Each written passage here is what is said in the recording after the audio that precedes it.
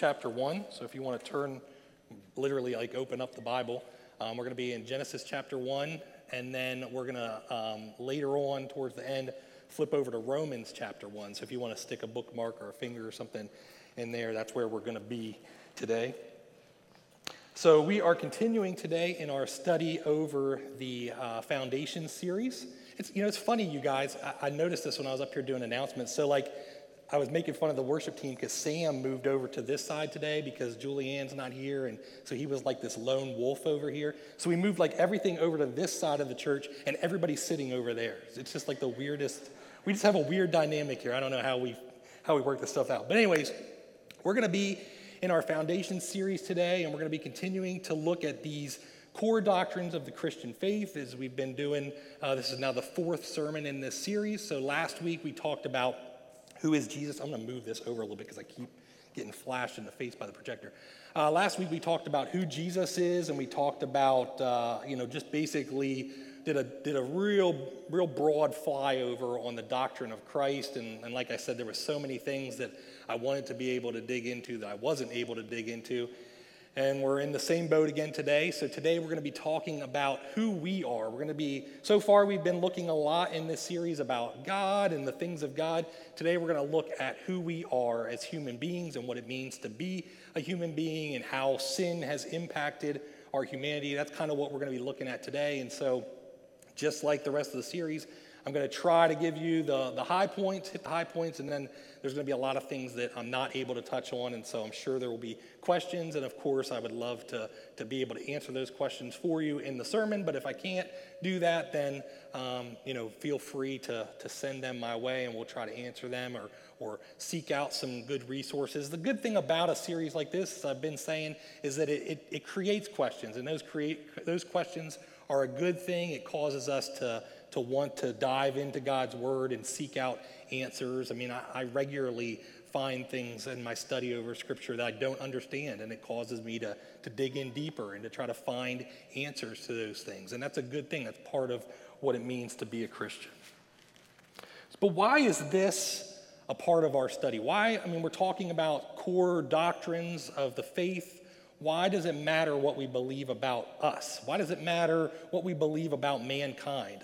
How does that relate to what we believe about God? Why is that a part of theology? Why is that something that we care about?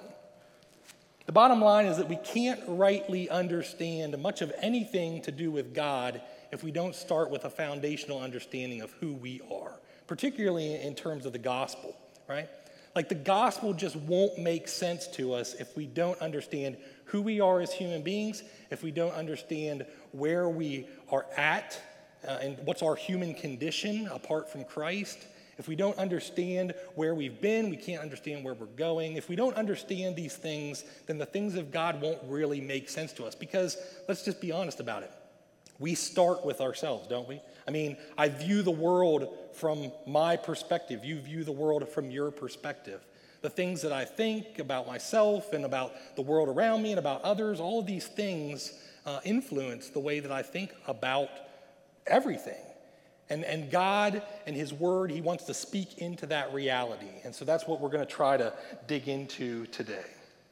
So let's start where the Bible starts in terms of the story of mankind with the creation narrative. So last week, my wife said, you were way into your sermon before you got to any scripture. She was concerned I was just not even going to go to the scripture. This week, we're going to do the complete opposite. We're jumping right into the scripture. So we're going to start in Genesis chapter 1 in the creation narrative. We're going to pick it up on the sixth day of creation. So far, God has created the world. He's created the air and the land and the sea and the heavens and all of these things. And on the sixth day, He begins to create living life. He brings life to all of those things. So that's where we're going to pick it up in verse 24. It says, "And God said, let the earth bring forth living creatures according to their kinds, livestock and creeping things and beasts of the earth according to their kinds. And it was so. And God made the beasts of the earth according to their kinds, and the livestock according to their kinds, and everything that creeps on the ground according to its kind. And God saw that it was good. Then God said, let us make man in our image, after our likeness, And let them have dominion over the fish of the sea, and over the birds of the heavens, and over the livestock, and over all the earth, and over every creeping thing that creeps on the earth. So God created man in his own image. In the image of God he created him, male and female he created them. And God blessed them, and God said to them, be fruitful and multiply, and fill the earth and subdue it, and have dominion over the fish of the sea, and over the birds of the heavens, and over every living thing that moves on the earth. And God said, behold, I have given you every plant yielding seed that is on the face of all the earth, and every tree with its seed in its fruit. You shall have them for food. And to every beast of the earth, and to every bird of the heavens, and to everything that creeps on the earth, everything that has the breath of life, I have given every green plant for food. And it was so. And God saw everything that he had made, and behold, it was very good. And there was evening and there was morning, the sixth day. See, the world would have us to believe a lot of things about ourselves, wouldn't it? I mean, the world is coming at us constantly with different things that is trying to get us to believe about ourselves, about our culture, about what's important. We have all of these things, all of these influences coming at us all the time. And I mean, it's from where we come from to where we're going to what we're here for, all of these questions are constantly being thrown at us. And the world has a lot to say about it. And a lot of it doesn't jive with what the Bible has to say. You see, the foundational starting point for the Christian has to be with God and his word. See, God is the origin of all life. He's the creator and sustainer of all things. He gives life. We see that right here in the creation narrative. That there was no life, and then God spoke life into existence. He breathed the breath of life into the living creatures that now roam the earth. And above all of those creatures was man. Man is the crown jewel of God's creation. See, we see in verses 26 and 27 that man is different or special from the rest of the creation. See, man is endowed with the image of God, or the imago Dei. This means that God has specifically created mankind for a purpose, that he has something, that he has set mankind apart for a special purpose, that there's something different about mankind, that he's doing something different, special in man. And that he has specifically created mankind to reflect his image to the world. See, we are, as God's image bearers, reflect his image to the world. That's why we've been created. His image and his glory. Listen to how Paul says it in 1 Corinthians 11:17. He says, for a man ought not to cover his head, since he is the image and glory of God. See, understanding our humanity in light of creation in the image of God, it should have a monumental impact on how we think about things, how we live our lives. That's been kind of the core premise of this series, hasn't it? That what we believe will influence what we do, what we think, how we act. And so when we believe rightly, we act rightly. When we believe wrongly, we'll act wrongly. So as Christians, we should have a Christ-centered worldview.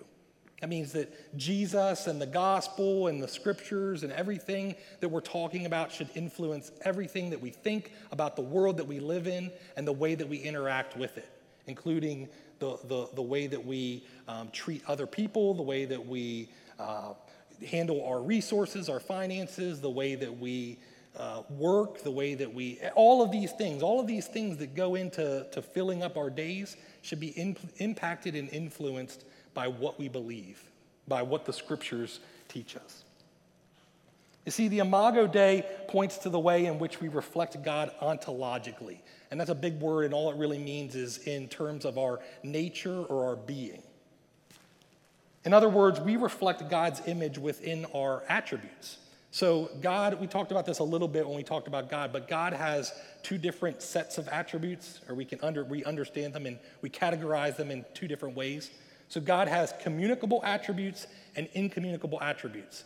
Communicable attributes, see, those such big words are hard to say. Communicable attributes are the attributes of God that we reflect in ourselves. So things like the fact that we are able to make choices, that we have moral agency, that we think and we feel, and we have a will, and we're cognizant, all these things that reflect the image of God. Those are God's communicable attributes.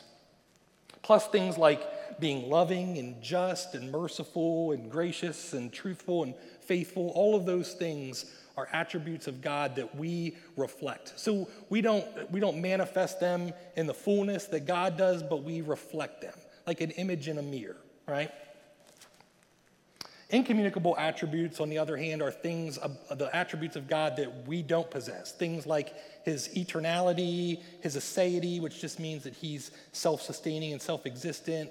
All those omnis that we talked about, the omnipresence, that he's everywhere all at once. Omniscience, that he knows all things. Omnipotence, that he has all power.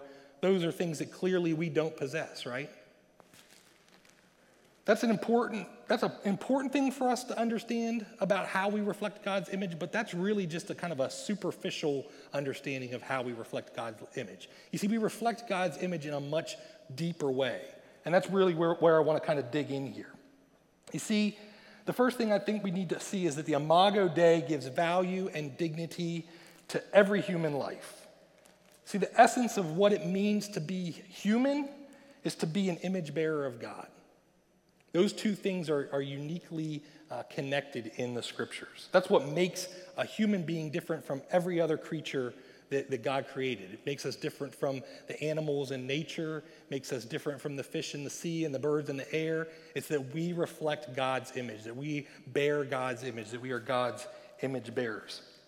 Consequently, that means that every human being is equally worthy of honor and value and dignity and all of these things, regardless of their race, regardless of their nationality, regardless of their gender, regardless of their possessions and their wealth, regardless of their occupation, regardless of where they live or what kind of car they drive, regardless of whether they're popular or not, regardless of whether they're likable or not, regardless of whether they believe what you believe. Every human being that has ever been created or will ever be created is created in the image of God. That means that they inherently have value, dignity, worth, all of these things. See, the image of God is most fully reflected in as Revelation 7:9 says, a great multitude that no one could number from every nation, from all tribes and peoples and languages. The theologian Herman Bavinck, who's one of my favorites to read, he emphasizes this a lot in his discussion and writing over the doctrine of man, that one of the ways that mankind reflects the image and glory of God is in our diversity, that we look differently, that we think differently, that we feel differently, that we're created as individual beings. We're not all the same. I'm not exactly the same as you. You're not exactly the same as me. We're individuals. We have individual attributes and characteristics and qualities and things that we like and don't like. And God has made us all different for a reason. And it's in that wide array of diversity that we see a greater picture of the image and glory of God. So let me start out with what that doesn't mean, because I think when we hear things like that, we start to think like, oh, well, that lines up good with what the world is teaching me. So let me touch on what that doesn't mean, what I don't want you to take away from that today. See, it doesn't mean that we should affirm everything that our current worldview would have us affirm. It doesn't, our current worldview equates valuing humanity to rejecting anything that we might say is absolutely true.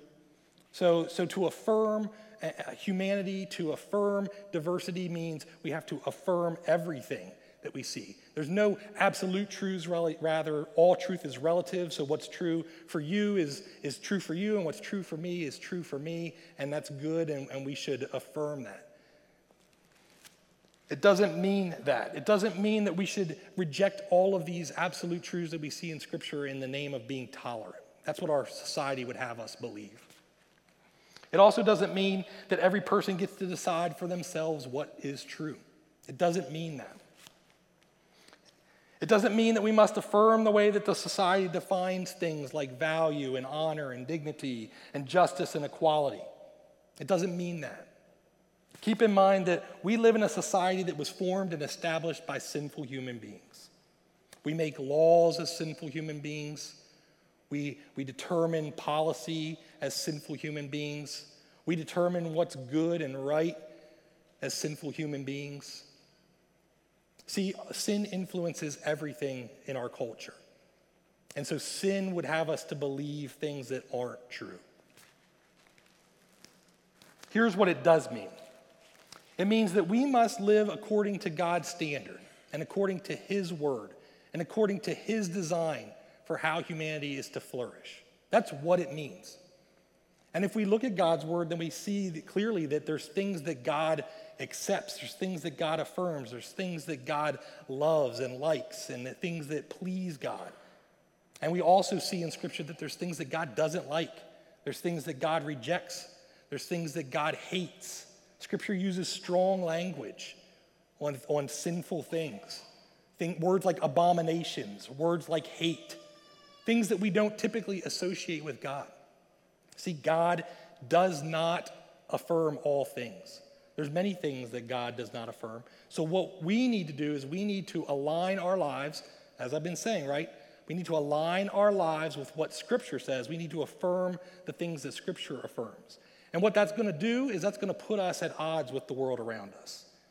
At all points, it's going to put us at odds with the world around us. It's going to make us think differently than the world around us. It's going to make us act differently than the world around us. It's going to make us unpopular in the world around us. It's going to make the world around us look at us in ways that we don't enjoy. It's going to make us be called things like bigots or short-sighted or narrow-minded or things like that. Right? The world is not going to like that viewpoint because it flies in the face of what the world is trying to throw at us. In this world where we should just affirm everything, where everything is good. Nothing's bad, everything's good.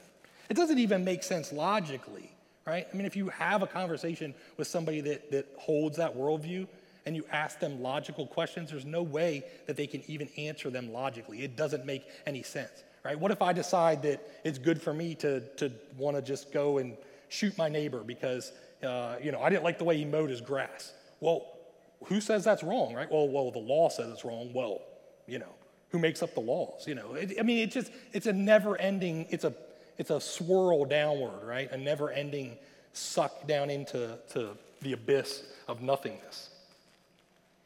So what can we learn from the passage that we read? I think the first thing that we see is that life begins with God. We see clearly in the creation narrative that life originates with God, and the implication here is that life is intrinsically valuable. Therefore, no man or woman has the right to decide to take another life, especially without justifiable cause. And what I mean by that is that there is a precedent in Scripture for things like killing to protect yourself or your family, killing in the act of war, killing as a punishment for a crime. There is a precedent in Scripture for that. So it doesn't mean that killing in general is wrong. The commandment in Scripture is thou shalt not murder, right? So what we do not see in Scripture is the right for a parent to take the life of a child, born or unborn. I don't think we can talk about the value of human life and ignore the issue of abortion. It's not something that we like to talk about. It's not something that's comfortable to talk about. It's not something I want to be standing here talking about. But I think that we clearly have to talk about it because it's a huge problem in our world today. You see, if all human life is created in the image of God, then all life has value. There's no way around that. There's no way to equate killing an unborn child to what the Bible says about human life. Of course, we all get that to kill a child outside of the womb would be wrong, right? If I was just to decide one day, things are getting tight, and I've got 3 kids at home, and I just can't. It's not going to work anymore, right? I mean, it's terrible. I'm kidding. I love my children, but we all get that would be terrible. I would go to jail, and rightly so. But our society has determined that an unborn child, at least to some seemingly arbitrary point in the gestational process, is not worthy or has no intrinsic right to life. Where does that come from? It clearly doesn't come from Scripture. This is an abomination to God, who at every turn in Scripture commands his people to protect the weak, the needy, the sick, the poor, the least of these. Because of the Imago Dei, every life has value. Because every life is sovereignly created by God for his good and wise purposes. This is something that we just need to wrap our minds around. And this impacts more than even just abortion. There's a lot of stuff going on in our society right now, a lot of talk about different lives that matter, right, based on our skin color and all these different things, right? And there is a lot of truth in what's being said, and there's a lot that's wrong with what's being said. At the end of the day, for the Christian, we have to understand that every human being is created in God's image, so every human being has value. So for anyone who professes to be a Christian, that means that there is no place in the church for things like racism. There is no place in the church for things like sexism. There is no place in the church for things like abortion and supporting things that support those things. There's no place in God's church for those things. I'm just being completely frank and honest here. There's no place in the church for those things. That's not meant to be shocking or offensive, but again, if what we believe will impact the way that we live, if it will impact and influence our actions, then our actions and the way we think and the way we live should reflect Christ. That's the bottom line. The way we live should reflect Christ. And anything that doesn't reflect Christ, that doesn't bring glory to God, that doesn't serve to reflect his image to the world around us should be rejected. The second thing that I think we see here is that God has created us distinctly male and female. This is another thing that's a hot button topic in our culture right now. See, our culture would want us to believe that men and women, that there's this kind of this weird blurred line between what's a male and what's a female. That you kind of can just move around in that space. But the Bible distinctly teaches us that men and women are created as male and female. Men and women, we are not the same. I think we get that, right? Biologically, it's very clear we're not the same. We're also distinct in our calling from God. I think that's something else that we see here in the creation narrative. We've covered this before, but just for the sake of clarity, men and women, there is no distinction, I just touched on this, there's no distinction in value, worth, dignity, etc. between men and women.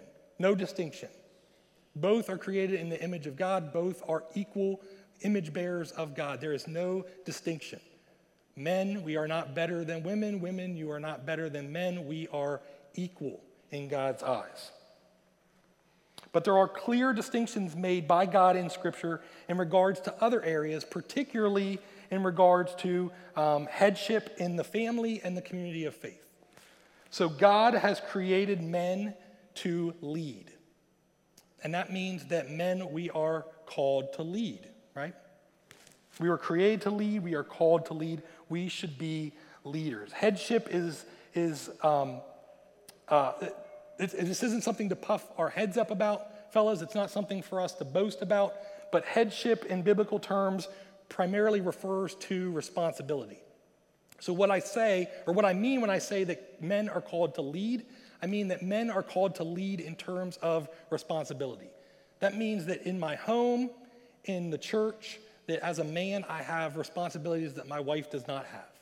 That I am called to accept those responsibilities, that I am called to live out those responsibilities, and that I am going to be accountable to God for those things in a way that my wife will not be accountable to God. Men are ultimately responsible to lead in our homes, in our communities, in our churches, and we are responsible to God for the way in which we exercise that leadership. This doesn't mean that there's no place for female leadership in any of these places. We have females who lead in various ways in our church. It is a blessing to our church family in a number of ways. Tricia and Beth and Laura do a wonderful job with our kids. My wife Tracy leads our women's ministry, and she puts me to shame with some of the things that she's doing with the women in our church.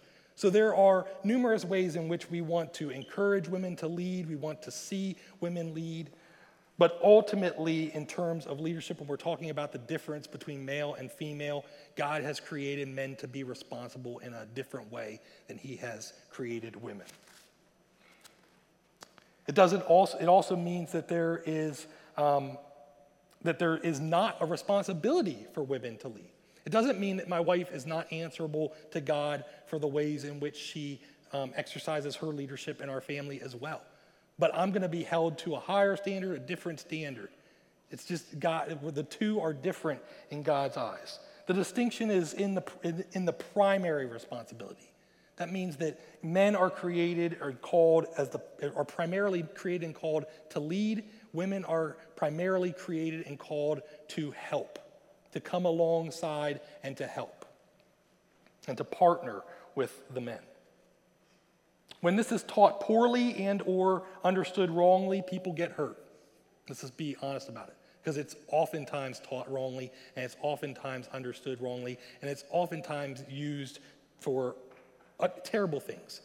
Abuse, to put the other sex down, to abuse, to marginalize. See, when it's done poorly, when it's taught poorly, people get hurt. Men will be careless, they'll be domineering, they'll be dismissive, they'll be demeaning. Women will be marginalized, ignored, abused, censored, etc. In both cases, we all lose because we flourish when we live according to God's design for creation. We all lose in those situations, both men and women.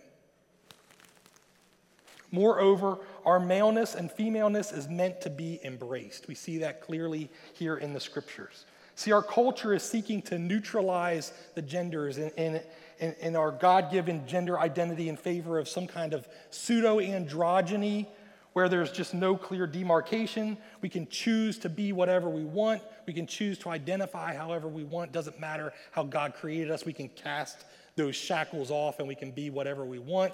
We can exercise that and explore our sexuality in whatever terms we want, with whoever we want, whenever we want, however we want. We are free. We want to cast off all of those chains that come with that gender identity that God gave us.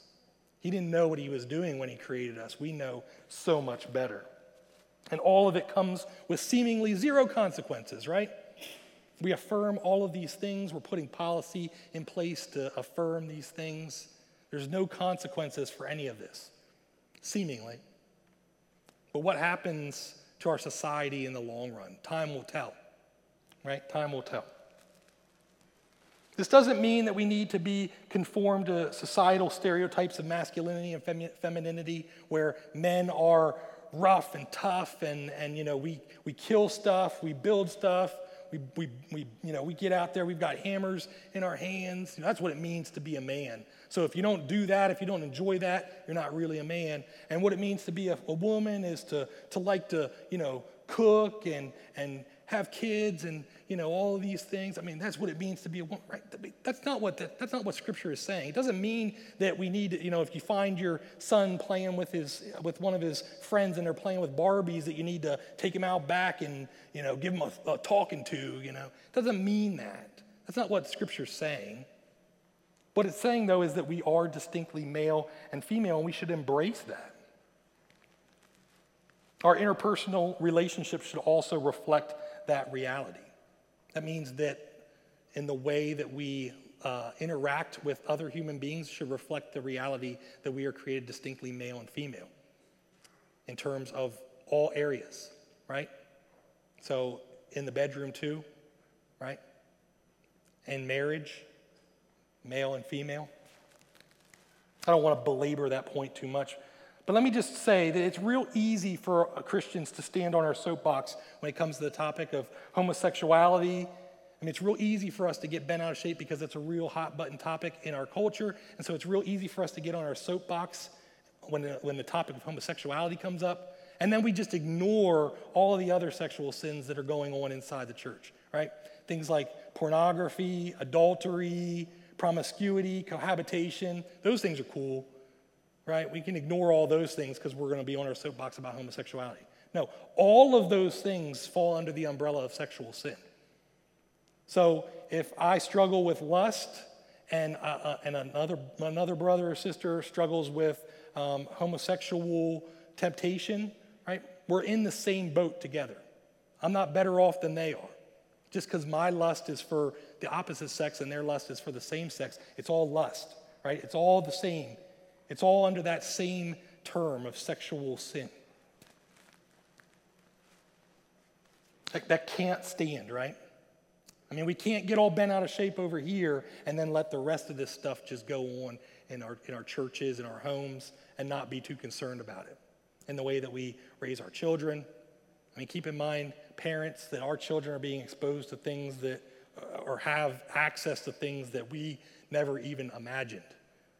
And they're being influenced by these things, and it's coming at them, and the temptations are there. And we need to be responsible as parents to try to protect them. And it's really, really hard. I've got 2 teenagers now in my house and one that's getting there quickly. And it's really hard. And they don't like some of the rules that we put in place. And I don't like having to argue with them about them. But we have to do these things because we're trying to protect them as best we can. And it's just really, really hard. There's just so many things that are coming at our children today. The third thing that I think we see here is that the purpose of humanity is to mediate God's blessing and rule to all creation as priest kings. We touched on the topic of priest kings, if you recall, back in Hebrews. I wrote a blog about it. It was something that we touched on a little bit. Cody talked about Melchizedek. It was this kind of weird, abstract figure that just kind of appeared out of nowhere in our study over Hebrews. And he kind of pops up in the scriptures, and then you never really hear about him again. But we see this in the cultural mandate given in verse 28. You see, a priest is to mediate God's blessing in the world. And we see this in God's command that we should be fruitful. See, God entrusted the garden, the well-being of the garden to Adam and Eve.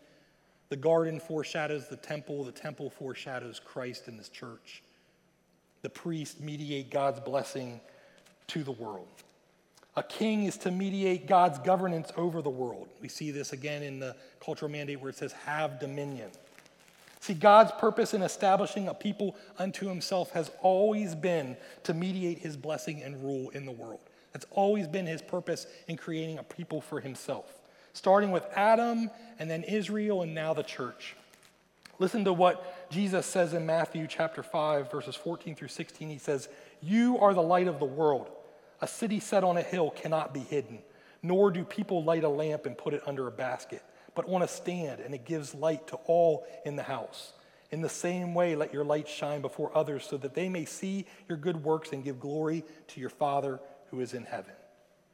You see, Adam failed to walk in obedience to his calling, and it plunged the world into despair. The second Adam, Christ, walked in perfect obedience to his calling, and by his obedience, he offers redemption and restoration to all who come to him by faith.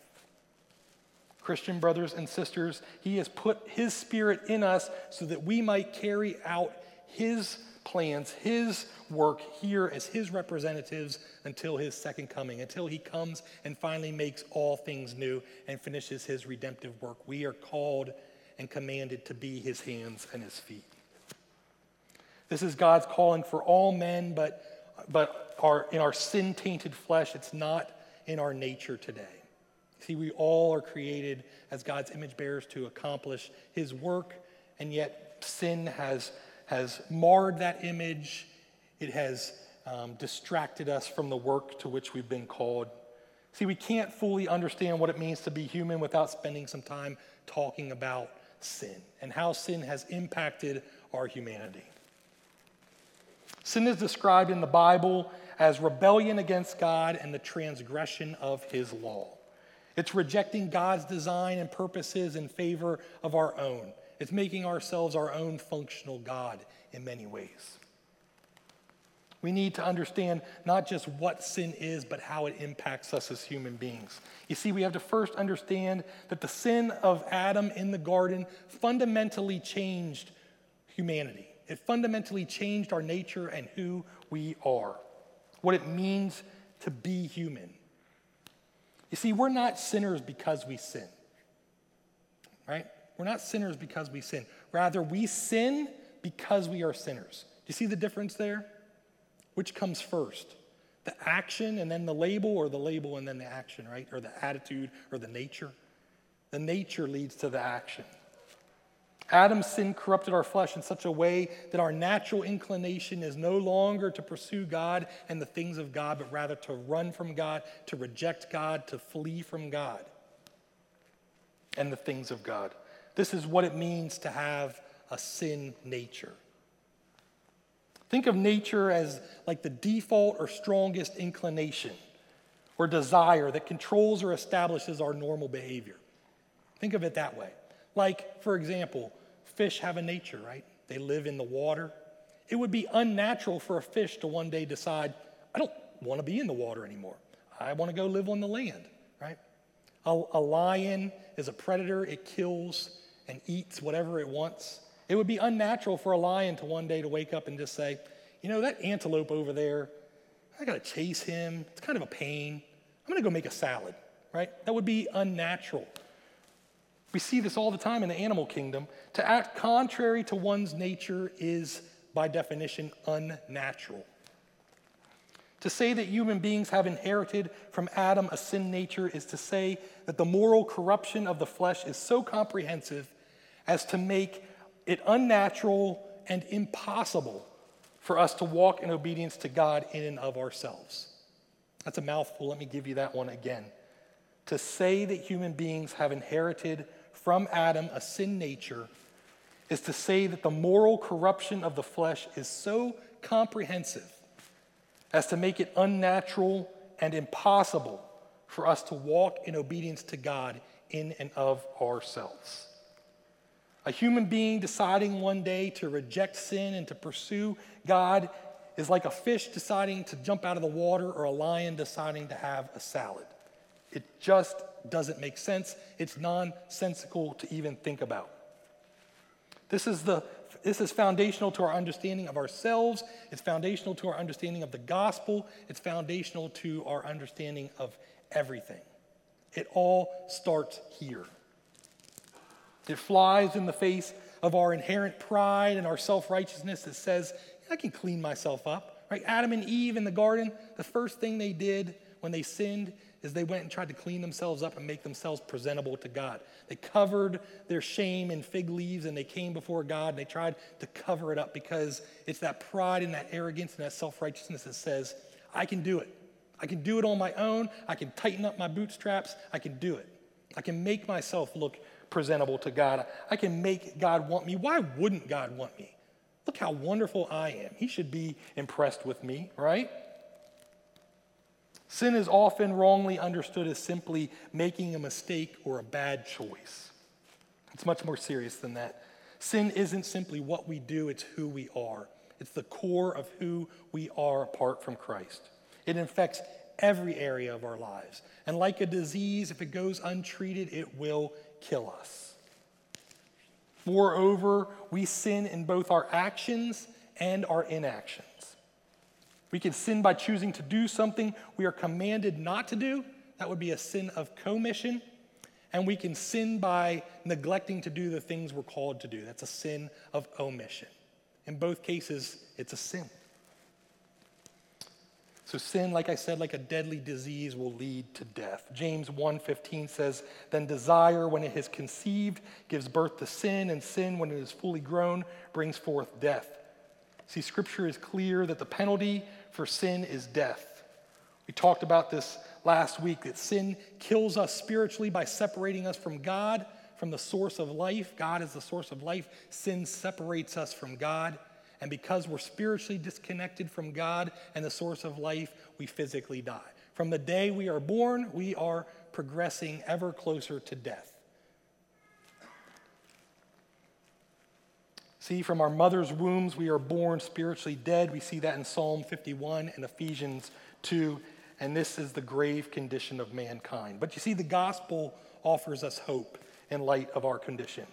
See, the problem, though, is that most of us don't realize that there's a problem at all. Most people don't realize there's even a problem. We've spent so much time and energy fueling our pride and our arrogance that we just believe we don't need God. Listen to how Paul describes this in Romans chapter 1. I think this is kind of the best place to see this in the Scriptures. If I can get there. I've got two bookmarks that are too close together. Here we go.